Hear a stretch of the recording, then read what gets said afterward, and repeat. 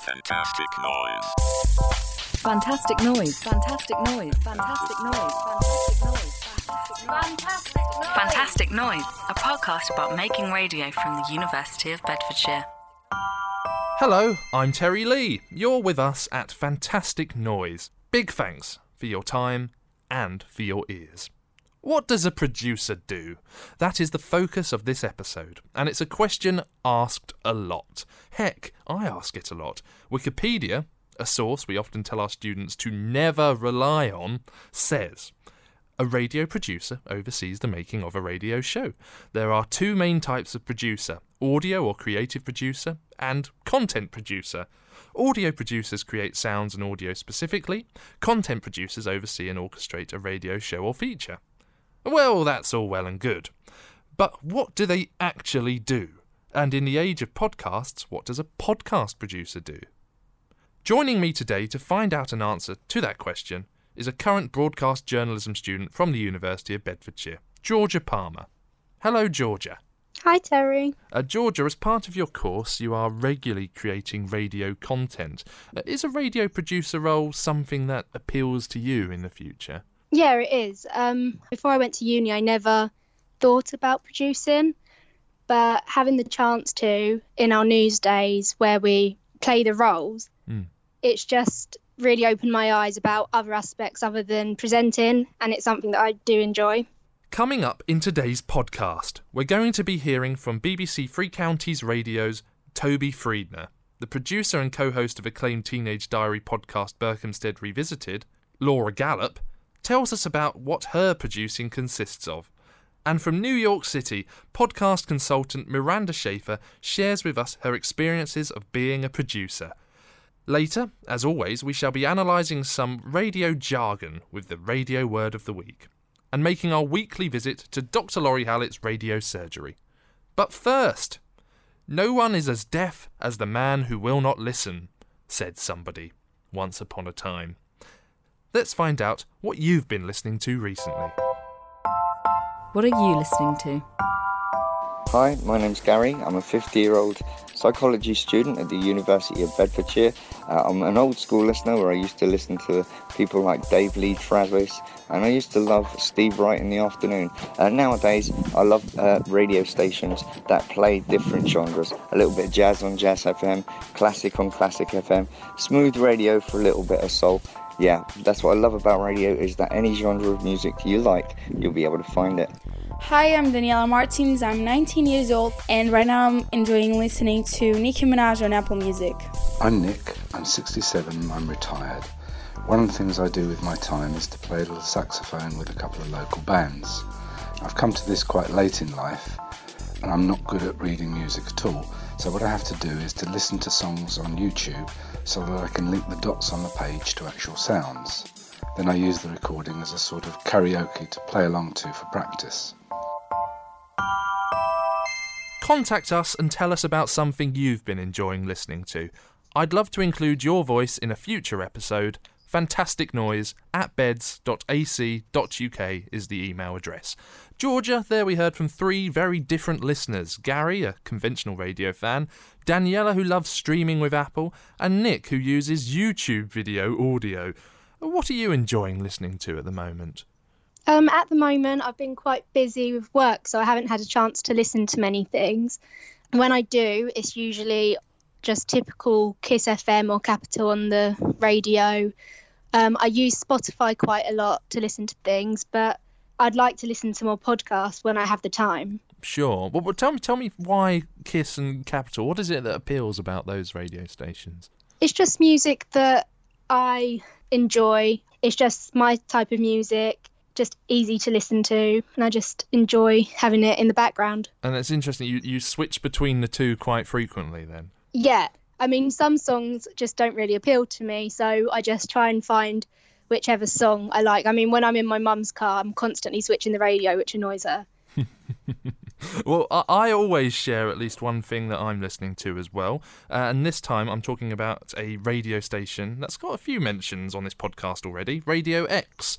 I love what they do on social media. I also enjoy the music they play and the personalities on the station, like Chris Moyles and Johnny Vaughan and Ellis and John and Gordon Smart.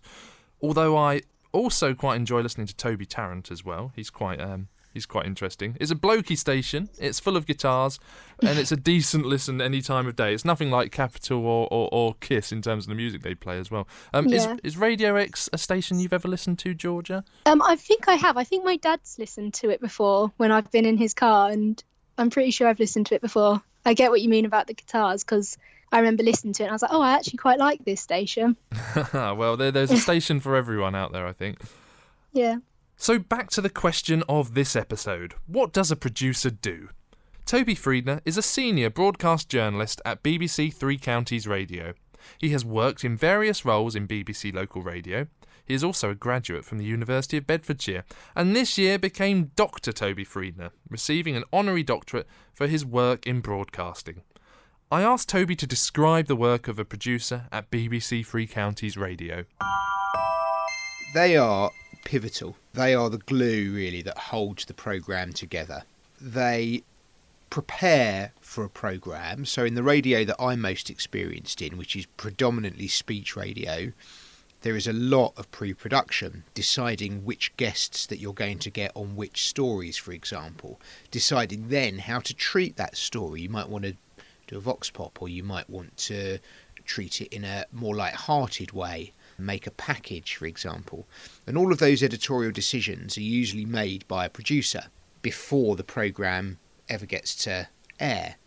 Often in BBC Local Radio, the producer will also be responsible for another member of staff working on that programme, usually a broadcast assistant. So that's another function that the producer has.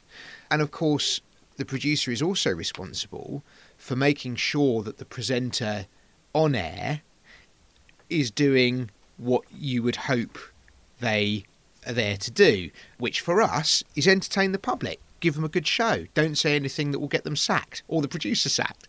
So they're among the things. So just to break it down a little bit more, there are two overall sides to it, the pre-production and during the show. Sorry, there's a bit of post-production as well, a sort of bureaucracy after a programme, but before, it's making those editorial decisions, it's thinking about how you're going to treat something, it's thinking about who you're going to get on what stories. And then for a commercial, say for example, if you were working commercial radio, it would be deciding on the music and which songs to play when, and using your playlist and using all the kind of centrally devised things to help formulate your programme.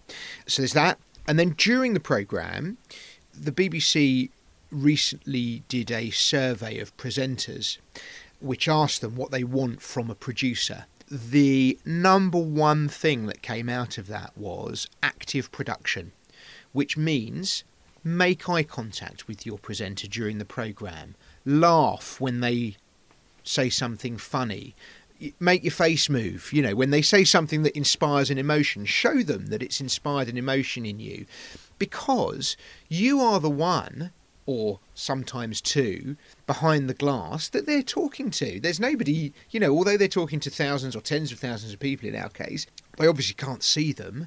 So they're looking at you, and they're looking at you for guidance and for that sense that what they're saying is actually good and making sense.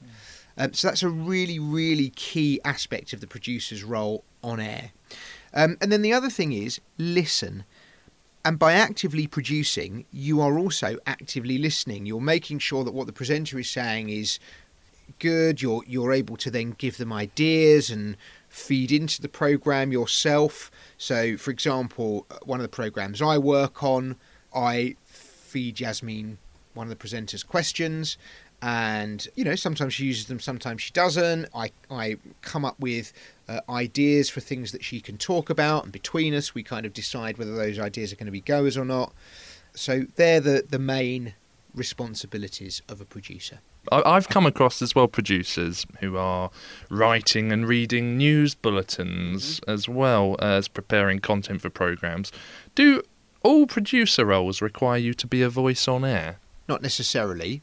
Here we have a breakfast programme where the two producers on air with Andy are on air constantly, pretty much during the programme. So it's a bit of a zoo radio format. Ben and Danny are now almost as well known to our audience as Andy is, presenter. And Danny being another Bedfordshire graduate, of course. Danny Fulbrook, another Bedfordshire graduate, absolutely.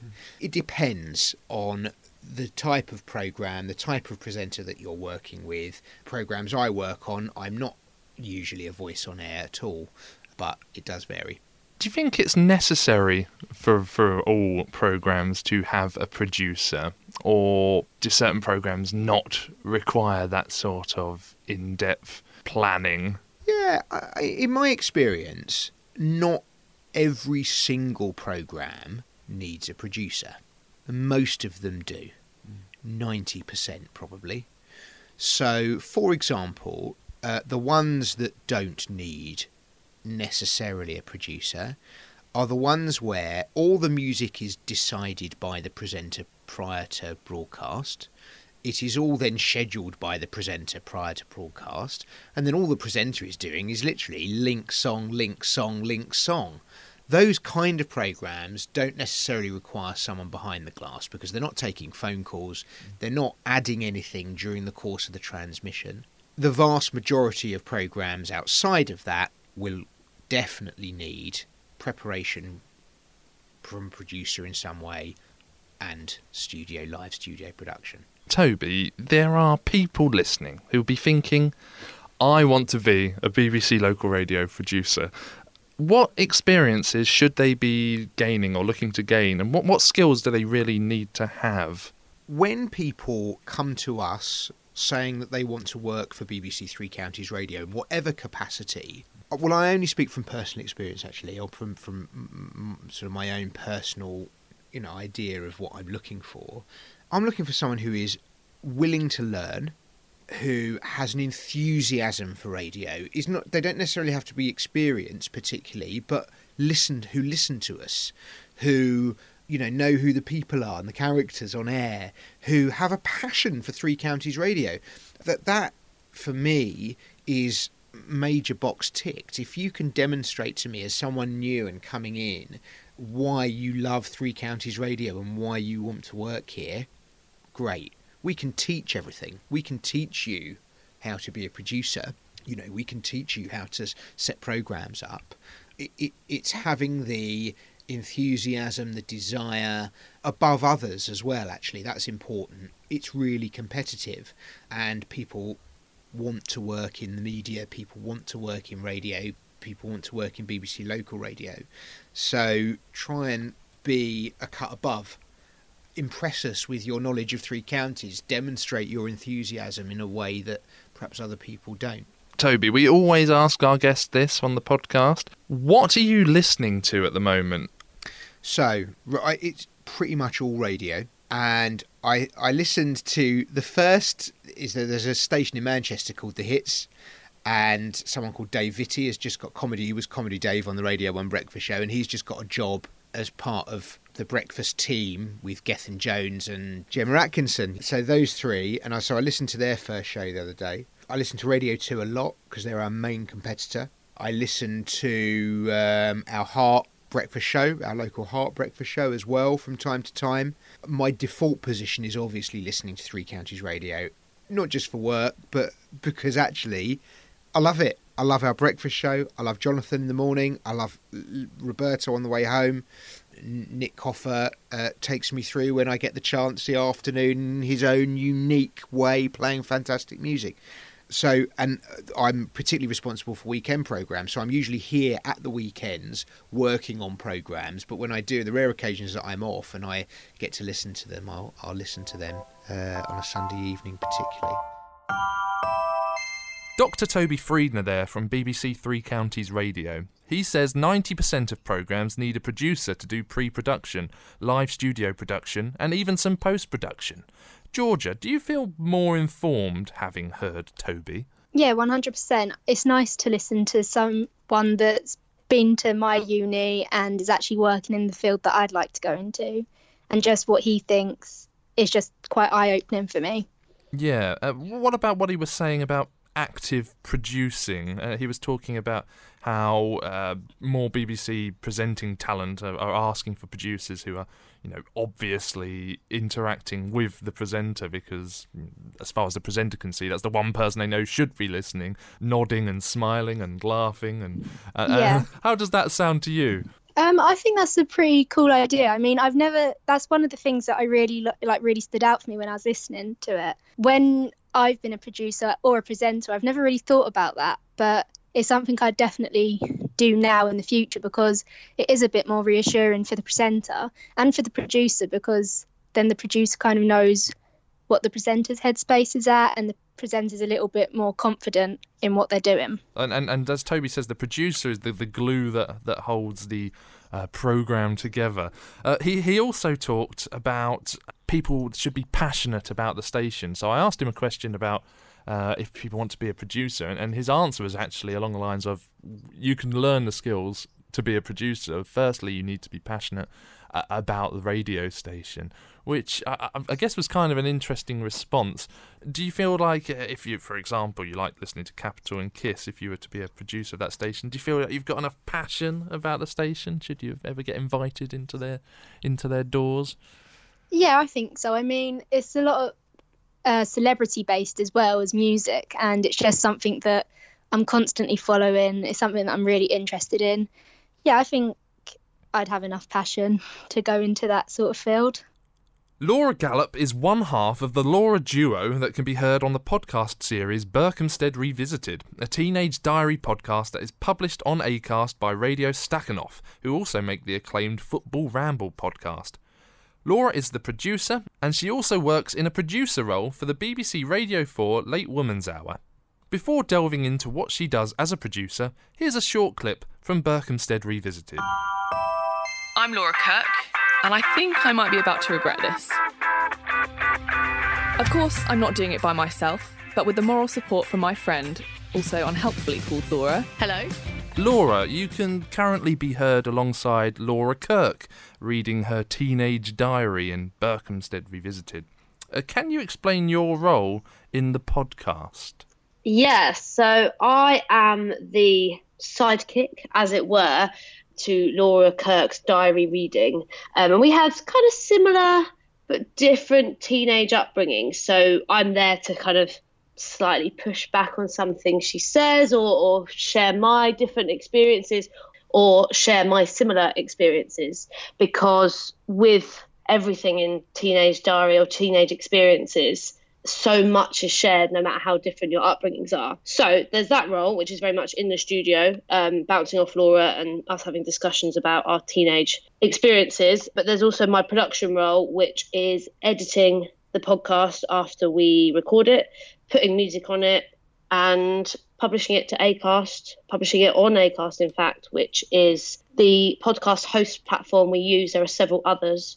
But yeah, publishing it on Acast so that it sits in your phone on all your different podcast apps. That's really interesting. So, obviously you have that vocal role, but those standard, I guess, what you'd expect from a production role. But of course, with a podcast, there's this whole publishing element as well. So that's something that you take responsibility for. Yeah, absolutely. So it's really easy. You just, as is with all different hosts, where you basically upload an MP3 into a web program, I guess is the best way of putting it, write the description, write the title, and publish it onto your RSS feed, which is what a podcast kind of sits within, a podcast series itself sits within. And you just keep posting, like a blog, I'd say, if you imagine the RSS as a website, and each post a different blog, maybe. Okay. No, that's good. That's good. That helps us visualise exactly how it works. And in terms of the production of the podcast, what I quite enjoy about how it's put together is how there's parts where Laura Kirk's reading passages from her diary, and what you are doing to help aid the listening experience with music beds in the background and different choices, as well as including those news headlines happening around the same time as well, to give context as to what was going on in the rest of the world at the same time. How do you come to make those choices? Are you making those choices by yourself? Are you working alongside the other Laura, choosing those things? So when we first started planning the podcast and the production of it, we knew we were going to need some beds to sit under the diary entries. And originally, it was quite hard. I find generally choosing commercial music really difficult. And my boyfriend's a copywriter, so he writes radio adverts and chooses music kind of on a daily basis. And so he's so much better at it than I am. I think it's actually quite a skill to choose a tone of a track that you can buy and it can be used commercially, but also will kind of sit underneath what you're trying to say and not be too awkward or not be too cringy. So anyway, so the point is, so when we first started planning the show, we decided we'd buy, I think, 6 commercial tracks that had different tones. So one is sad, one is a bit cheeky, one is happy. And I just alternate between those 6 tracks as to what will sit under the diary entry.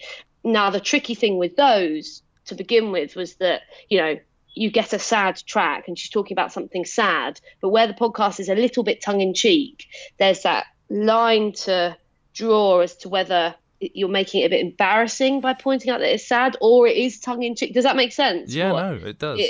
Kind of tone is quite hard to strike. So luckily we had quite a lot of help and quite a lot of input from the other guys at Radio Stakhanov who were able to help us come up with this 6-track list, because I know a few that I chose just weren't right to begin with. And it's a really difficult one, and particularly because of that stock music, I find generally when you're going through it, it just feels awkward and it can feel very YouTube video-y, a little bit very teenage, which obviously suits us, but you don't have to love the music and you don't have to be like, oh, this is a really cool track, because it's not there to be a cool track. It's there to enhance the words that you're using.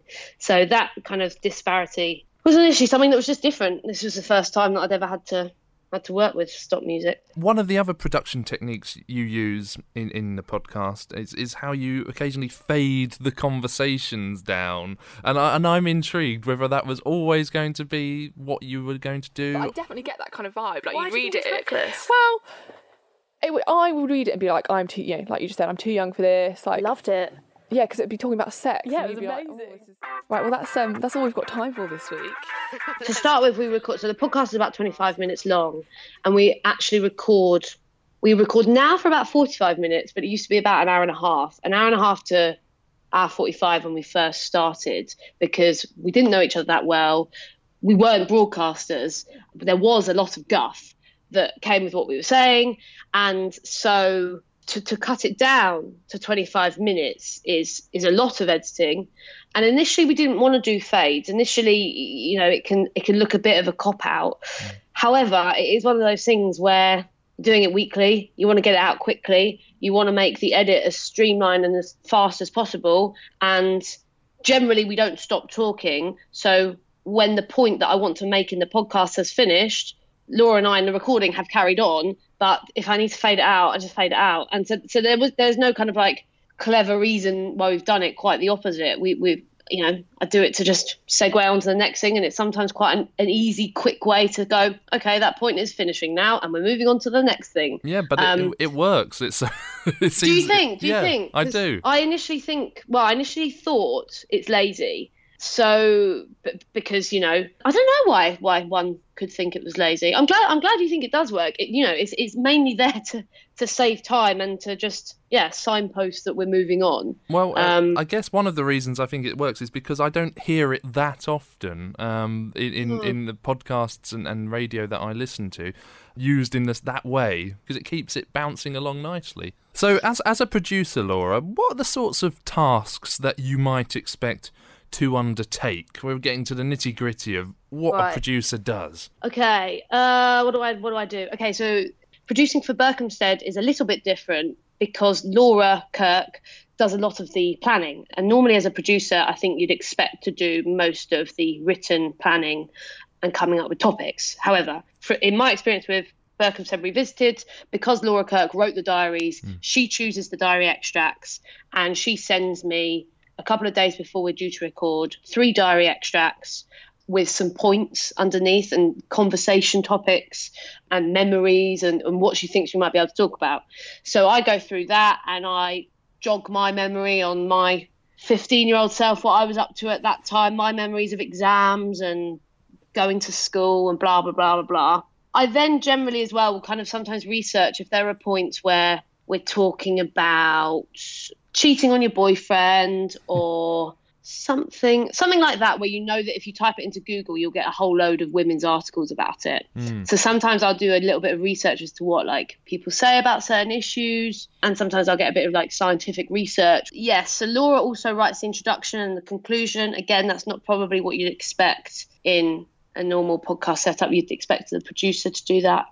We go into the studio, so I record, I have both mics on, and then that goes through an aux, which has all the EQ on it, that we had a very cool sound engineer guy come in and swizz up so that both mics, you can not just get the raw, if you want to do the completely raw audio, but I just take the aux out, which is obviously both our stems bounced into one file, and also had a little bit of sparkle on. So there's not very much I need to do, obviously, to the sound itself. We transfer that to myself, take it home. I use Adobe Audition to edit, which I find great, mainly because I buy it with Creative Cloud. So that means I get access to Premiere Pro, video editing, and Photoshop. So I'd previously heard that you should always edit a podcast with the 2 voices on different tracks. And that's initially what I did do.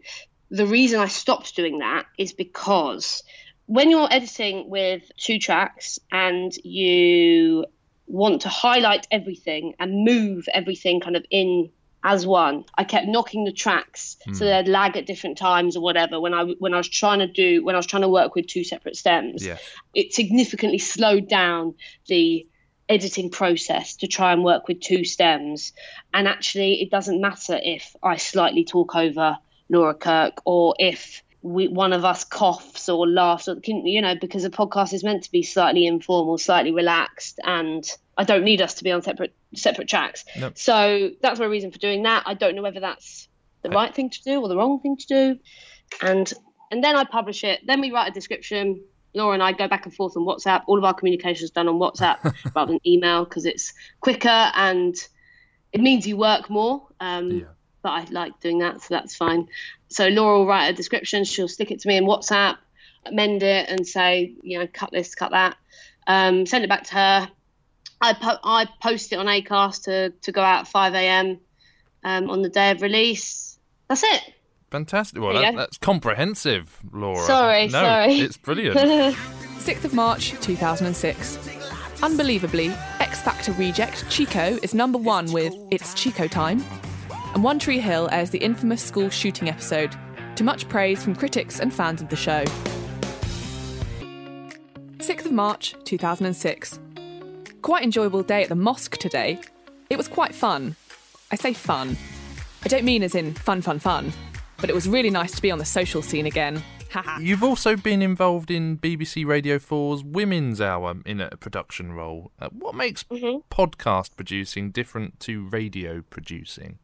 Women's Hour, I now work on Late Night Women's Hour, which is both a radio show, a 30-minute radio show that goes out the last Friday of every month, but is also a podcast. I used to work at Talk Radio. I did a couple of weeks at Talk Radio when I've recently gone freelance, and that is very much live radio and news-based talk radio.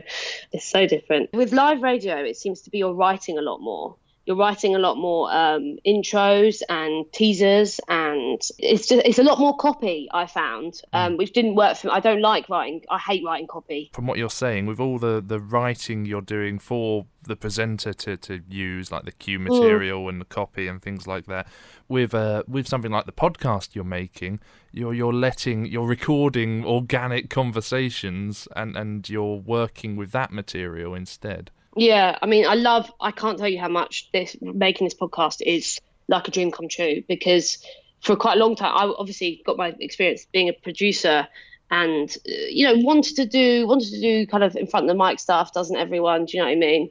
I kind of experimented in a couple of ways, doing a radio show on various community radio stations, talking about music, and I couldn't really find where I fit. doing Berkhamsted Revisited, which is a podcast that talks kind of about our experiences and our lives. Everyone loves talking about themselves, but also from like a female perspective and seeing how much we've changed, particularly in this world we live in now, like how we would be now compared to what we were like then. I find fascinating. And talking to another woman about her experiences, and she's a little bit different to me, again, it's just fascinating. So this is just a dream come true in terms of the content. How important do you think it is for a podcast or a radio programme or live radio to have a producer or a team of producers? Is it really necessary? When I first did work experience at Women's Hour, which I've been listening to as a podcast for quite a long time, and, you know, I knew it was a 45-minute show with 5 different 7-minute segments. And I walked in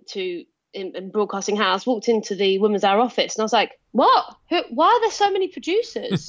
And I was so perplexed as to why there were so many people for one show. And then, obviously, when someone explains to you, well, who do you think researches and plans the 5 guests that you heard on this morning's show? And you go, oh, yeah. And so for Women's Hour, there's a different producer for each interview that's done. And so they research that interview, write the questions, prep the presenter, and then sit in the booth while the interview's happening and the guest is in the studio on the talk back, you know, not piping up all the time, but ready to just say, oh, could you just ask that bit in case the presenter got carried away. So the role of a producer in live radio or in radio, as far as I've understood so far, is utterly essential as just a parrot on your shoulder. Perhaps parrot's a negative word, but, you know, a friend on your shoulder who has been very much responsible for the crafting of the story that's being told and ensuring that the narrative as they planned is what's getting broadcast. They are wholly responsible. Whereas I used to think, oh, it's just because Jane Garvey and Jenny Murray are just so clever, which they are. And of course they bring themselves to it also, but I never realised until I started working at Women's Hour just how important the producers are in the programme that goes out. Laura, what are you listening to at the moment in your own time, or even when not in your own time? What are you enjoying listening to? It might be a radio station, a presenter, or a programme, or a podcast. Because I work in the independent podcast sector, as it were, I shouldn't really shout about BBC podcasts. However, the Fortunately podcast by Jane Garvey and Fee Glover is so brilliant. I could not recommend it highly enough. And I presume quite a lot of people have heard of it now. Like, it's doing bloody well. Because I'm very interested in the ins and outs of the BBC as this kind of slightly exciting and sexy, but also very Radio 4 and highbrow place. They interview cool people from the BBC, you know, from Radio 4, which I've listened to since I was like 12, like the newsreaders like Zeb Soames on Radio 4 and things like that, in the piazza of the BBC, and they are just really frank and funny. It's so beautifully recorded, and I'm so intrigued as to how they have masterfully recorded both being outside but interviewing and it sounding lovely, but you've got all the atmos of them being outside. So it's just very well done. It's very well produced. Let me tell you what else is good. Okay, I haven't given it enough of my listening time, but if you want an exceptionally well produced podcast, again, possibly you've heard of it, is Caliphate from the New York Times. Everything the New York Times puts out is gorgeously produced, with so many details. And in fact, one of my tasks that I've been set on is to study what they do and how they do it, because obviously as a listener, less so as a producer listener, but generally as a listener, it can kind of wash over you and you don't realise why everything's so effective. So I do want to go through and study why Caliphate is so effective. I'm a huge fan of Ellis James and John Robbins. I don't listen to their on Radio X, and their podcast has kind of gained a cult following. I don't listen as much as my boyfriend would love. He's a huge fan, but that's very good. I like the BBC's Academy podcast. I haven't listened to that in a while, but that has some really good insight actually in terms of production and stuff. How do they make the Archers is one of the topics. Inside daytime television, ideas, reveals and hard work. So that's good. Laura Gallop from the brilliant Berkhamsted Revisited podcast. She was kind to give so much of her time to describe her role as a producer. I genuinely learnt a lot from her sharing her experiences. Essentially, it made it clear to me that a podcast producer is the person responsible from getting the audio from studio to computer to the public. Which of Laura's words stood out to you, Georgia? I think it was more the fact that she was saying when she was doing Women's Hour that she was quite shocked about the producers, about how many of them there were. And it's nice to know that everyone starts somewhere and they might not be as clued up at first. And then she's gone on to do something like this podcast. I just think it's really cool. I mean, the podcast sounds amazing. I really want to listen to it. It just sounds like something that I'd really enjoy listening to. I think you are very much within that target audience of the podcast, Georgia, to be honest. Yeah. What about the idea of making your own podcast? Is that ever something you'd considered? Yeah, no, I would. I definitely want to do it with someone. I don't think I'd be able to do it by myself, but just having that conversation would be, like with someone, would be really cool. Just having a conversation with someone, talking about yourself. Like she said, everyone loves talking about themselves. Yeah, I just really like it. It's something I do all the time. She's talking about as well with her production role how editing is such a major role, and we talked about certain editing techniques and technical things. When you are editing audio, Georgia, do you feel like you've still got a lot to learn in that capacity as an editor? Yeah, I do. There are so many things that I need to learn, but I went into uni 2 years ago now, basically knowing nothing about radio editing, and now I can edit just a really simple piece of audio really quickly. I can help people, but there's always room for improvement. And I think the lesson really from Laura, who was saying that she didn't go to a university and do a media course or anything like that. She sort of learnt by herself, and she's got friends to call upon, and so editing is something she's picked up along the way. So maybe you've got a head start on some of those people that became professionals with their production, Georgia. And what about talking about stock music as well? I mean, did that part of the conversation mean much to you? I guess those editorial decisions on how to make a programme and how important it was for Laura with regard to just the right music to fit the vibe of the programme. Yeah, I mean, it's something that I never really think about when I'm listening to it, but I notice it in the background. And I've used music in my own like clips before, but I never think of it as a necessity. It's just something where I feel like it would go really easily, but maybe I should think about adding a bit of audio to a lot of things where it could go. It just helped me practice a bit more, finding the music that'd go with it. Yeah, and then you're helping the listener with the story you're trying to tell as well, ultimately as well. Yeah. Miranda Schaefer is a New York-based freelance producer with expertise in fast-paced multimedia production and podcasting. She's been engineering and editing audio since 2008, has worked for a variety of organisations, including the superlative WNYC, and currently produces a weekly podcast called How Do We Fix It? I asked her for her take on what a freelance podcast producer does. I would say that it's about sort of, helping the hosts find like overall themes, what kind of guests they want to get, questions, prepping, things like that. And then, of course, what I do is I also edit audio. And so I do post-production. I have the recording equipment with me. I post the audio to the different platforms that release the audio to different podcast catchers, like iTunes and whatnot. So in America, we have two different platforms. We have two different platforms. We have Libsyn, we have Acast, we have SoundCloud. But yeah, I would say it's a range of different things. And then, of course, I try to promote the podcast on social media. I mean, the title can encompass a number of different things. I recently worked with a man who wanted to produce a podcast about failure, actually.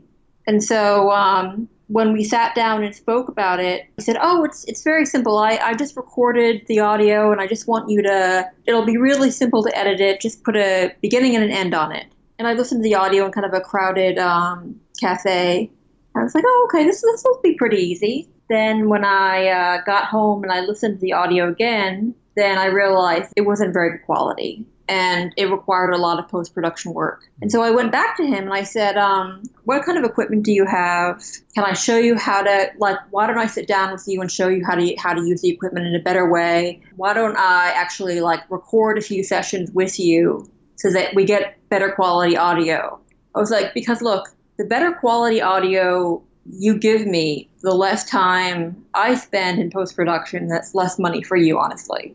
And, I'm kind of a perfectionist. I really want to produce high-quality audio, high-quality stories, because, terrible audio detracts from the message. Miranda, it'd be great if you could tell us a bit more about some of the other specific tasks that are required as a podcast producer. I have a Zoom H5, a really great recorder, and I also have mics, and so I use a recorder. I often will go to somebody's apartment, or I can record anywhere really. I use cardioid mics, which has sort of a heart-shaped pickup pattern, and I really like that in terms of that produces good audio because it won't pick up everything around the interviewee. So I can record in the field. I also record remotely, so I can record a Skype conversation, which is helpful. Not everybody lives in your area, as you well know. So what I do is I use Audio Hijack, and I have a Scarlett RTE sort of interface box, and I find that produces pretty adequate audio. Skype is really the best medium for me, I found, to record conversations. Yeah, and we should also make a point that we're using Skype right now. So anyone, exactly. We should get Skype as an advertiser or something. Absolutely. Well, it's great because you're in New York City. You're 5 hours behind us. I wonder, Miranda, if you had any views on what makes podcast producing different to, say, the role of a radio producer generally, or do you think that much of it is the same? It'd be interesting to get your perspective. Honestly, it's a mix because, I work for myself and I also produce podcasts with other people. I would say in some ways it's very similar because you do end up wearing more hats than the initial title suggests. But I would say it's different in that, a radio producer doesn't necessarily have to record their own audio. As I understand it, when I was at WNYC, there was an audio engineer. Mm-hmm. And they had a studio. And so as a podcast producer, I do record the audio. And that recording part it's an important part of the job, because you want to record excellent quality audio. Did you always want to be a producer? Assuming at some point you decided you wanted to get into radio or audio generally. And was that sort of producer role always what you had in mind? Yeah, I just knew that I wanted to produce beautiful radio stories, and so and when I graduated from school, actually, I was more interested in writing and publishing, and I just sort of fell in love with radio because I loved listening to other people's sort of more personal stories. I'm a combination of being a little bit shy, but I also grew up in New York City, and so that made me kind of bold when it came to speaking to strangers. And so I enjoy talking to strangers. I enjoy talking to other people. And then I feel like editing the audio is a form of writing in that you're finding the story arc. I got an internship at an organization called StoryCorps, which allowed me to learn how to edit audio. And then from there, I got a sort of a per diem production assistant position at WNYC. I was really fortunate to just learn how to edit audio through internships. Miranda, how important do you think, with a podcast in particular, is it to have a producer working on the podcast?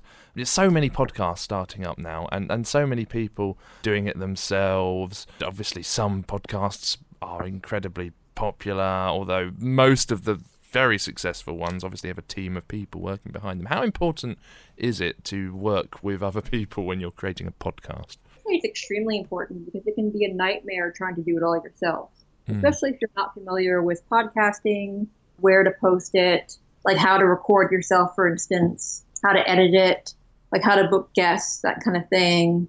A producer can bring on other people. I know a lot of people in the field because it's a community. I actually belong to a lot of listservs, New York City radio producers, female radio producers.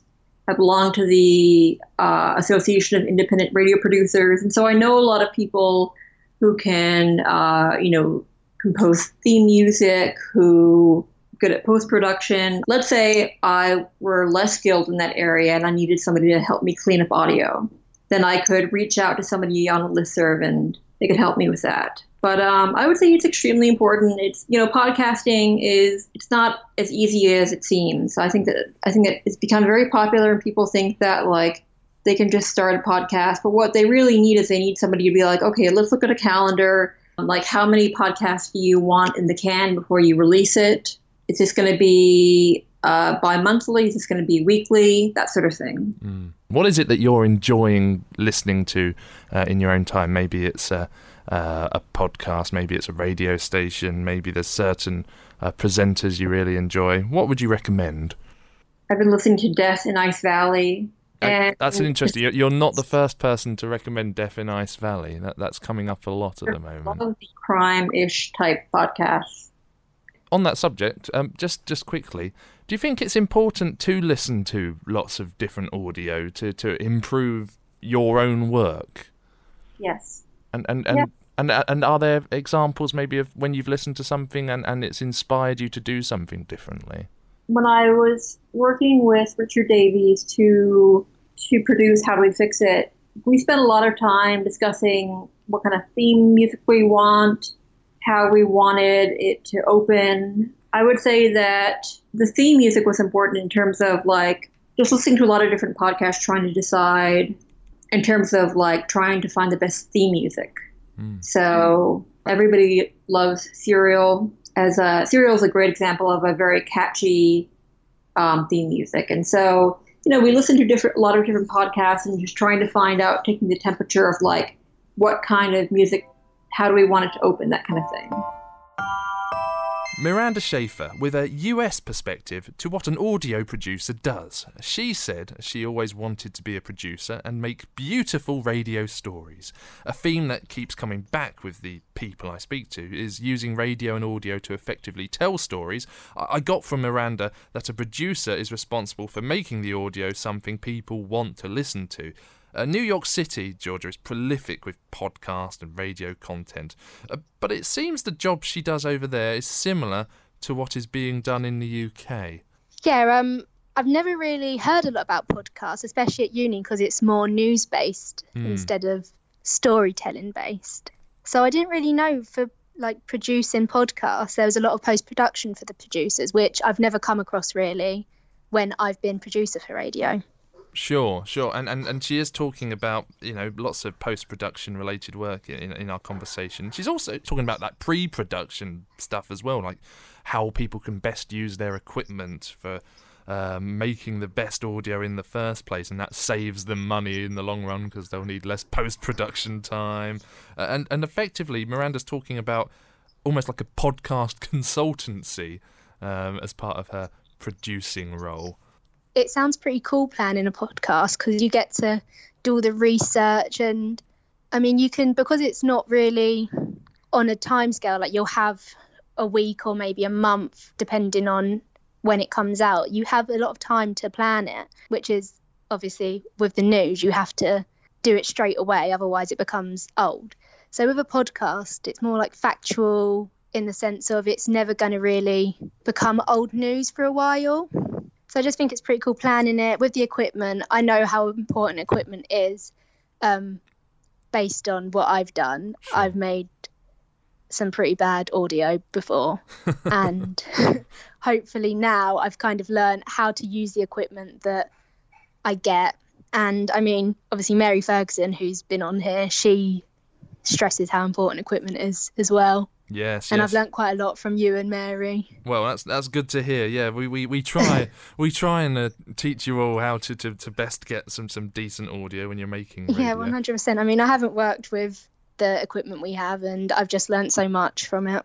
Oh, that's good to hear. I mean, it's interesting, going back to a point you made right at the start there, where you were saying you kind of make news-based audio rather than storytelling audio. But I think there is a way that you can combine the two, because often the best news stories and things like that are the telling of those news stories. So there is a story to be told.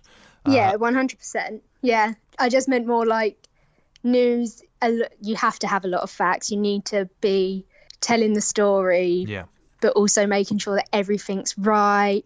Whereas with podcasts, like, you can kind of put your own opinions in, whereas news, you can't really. Yes. Absolutely. And obviously you as a broadcast journalist are also doing things like news bulletins, which are quite different. Those 2-minute bulletins with like the news updates, quite different to a podcast about a science experiment, or a podcast like Laura's where she's talking about teenage diaries and things like that. They're very different, but part of the same family. Different. Yeah, they are different. If you want to contact us here at Fantastic Noise, I'm always keen to make this podcast as interactive as possible. Do get in touch.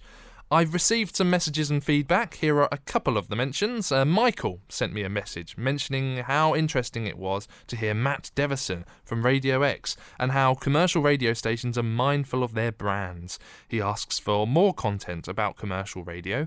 I'll try to oblige. There have been a few mentions of the Tim Johns versus Swans promo video I made for the episode about radio packages.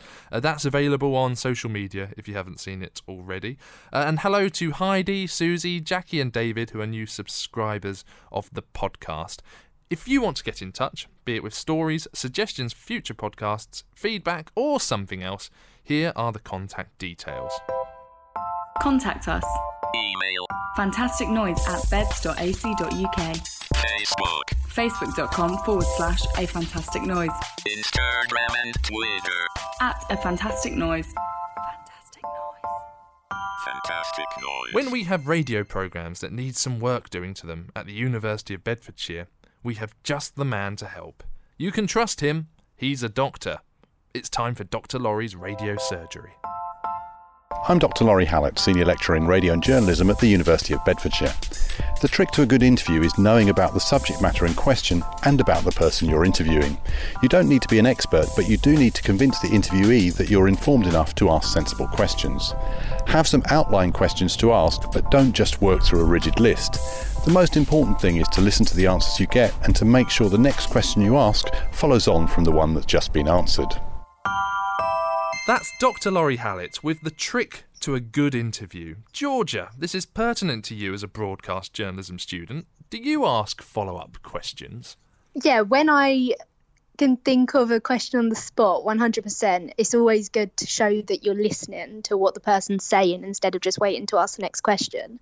And it's something, as soon as I went into uni to do journalism, every single lecturer I had, including Laurie, told me how important follow-up questions were, and not to just read the piece of paper with the questions that you've got on there.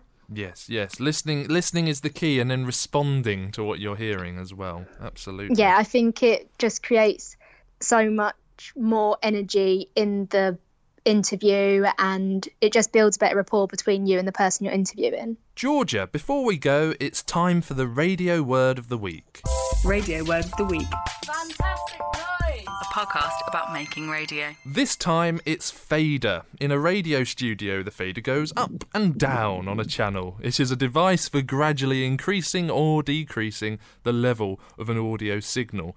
Generally speaking, if the fader is up, the channel is on. If the fader is down, we won't hear that audio channel. I often talk about faders to students and get those blank looks back, especially first-year students. So, Georgia, were you familiar with the term fader before you came to the university? I mean, it wasn't something I used in everyday life before university, I must say, but it's something that I knew what it was. Okay. It kind of scares me still, the word fader, because I'm always scared that I've left it on if I'm talking when I'm, like, doing radio. When we're live in Radio Lab, I was always so scared that I've left it on and they can hear me singing over the music that I was playing. So it's something that I'm always conscious of. That is it for this episode of Fantastic Noise. Thanks so much for joining us. There will be another episode next week. Do follow us on social media at A Fantastic Noise for updates and previews. Thanks to our guests today, Dr. Toby Friedner, Laura Gallup and Miranda Schaefer. Special thanks to my co-host Georgia Palmer. Our artwork was produced by Stu Elvin, Stu with a double O. Our announcements were from Freya McCann, and our theme music is by Liam Aiton. This podcast was produced by me for the University of Bedfordshire's radio team and recorded in the studios of Radiolab 97.1 FM. I'm Terry Lee, and this, I hope you'll agree, has been a fantastic noise.